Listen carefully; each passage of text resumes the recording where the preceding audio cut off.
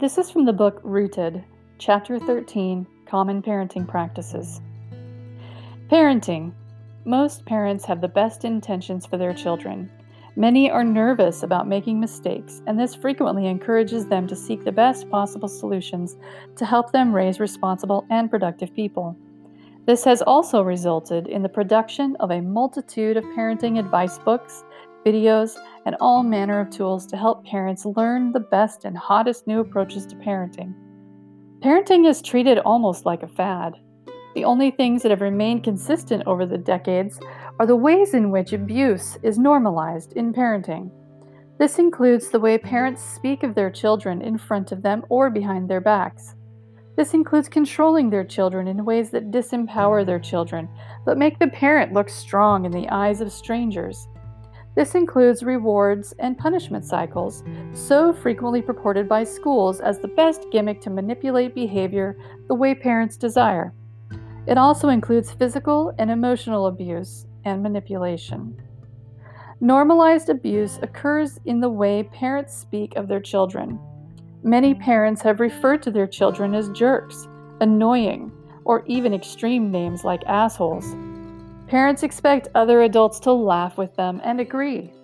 If the adults who witness this do not agree, the parent who uttered the original words may lash out at the disapproving adult or peddle their way out of the statement to save face. The action of calling anyone a name or describing who they are as a derogatory description is abuse.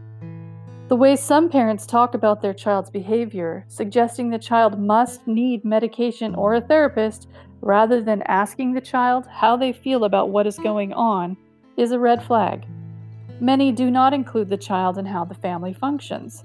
In many respects, parenting is frequently remarkably similar to a hostage situation. Children with no voice are frequently treated as hostages. The "do as I say, too bad, well, that's the way it is" parenting is hostage parenting. Parents who disempower their children by controlling them for the benefit of others do so by aggressively speaking, yelling, grabbing their child in front of others, or shaming them. They also disempower by speaking in ways that reinforce obedience rather than discussing with the child their needs and choices. These are parents more concerned about how they appear in front of other parents than they are of the impact they have on their child's experience. The need to have perfectly behaved children is reinforced by society. Parents are shamed by other parents for not having obedient children who do not act according to adult standards of behavior. In this sense, the society disempowers the child and sends a message that they are not good enough to be included in their experience. The reward and punishment cycles are also utilized in schools. In most families, they involve charts for chores and rewards for such as activities, trinkets, or food. This can include academic performance as well as household chore accomplishment. The problem with this cycle is that it teaches the child that these activities aren't important unless you have a reward for accomplishing them. The purpose of the chore or academic performance is lost on the reward promised at the end. This is carrot on a stick dangling abuse.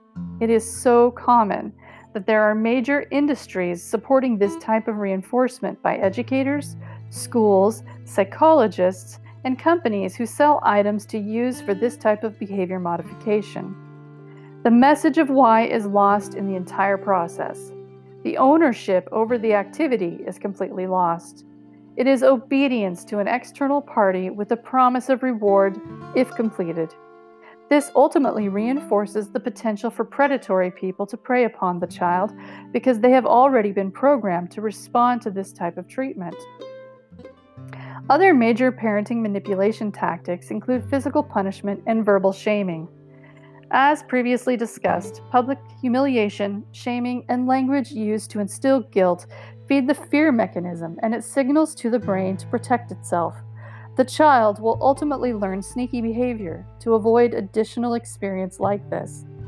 The shame component can last into adulthood and manifest in all numbers of maladaptive behaviors that impact social connections, relationships, and employment capacities.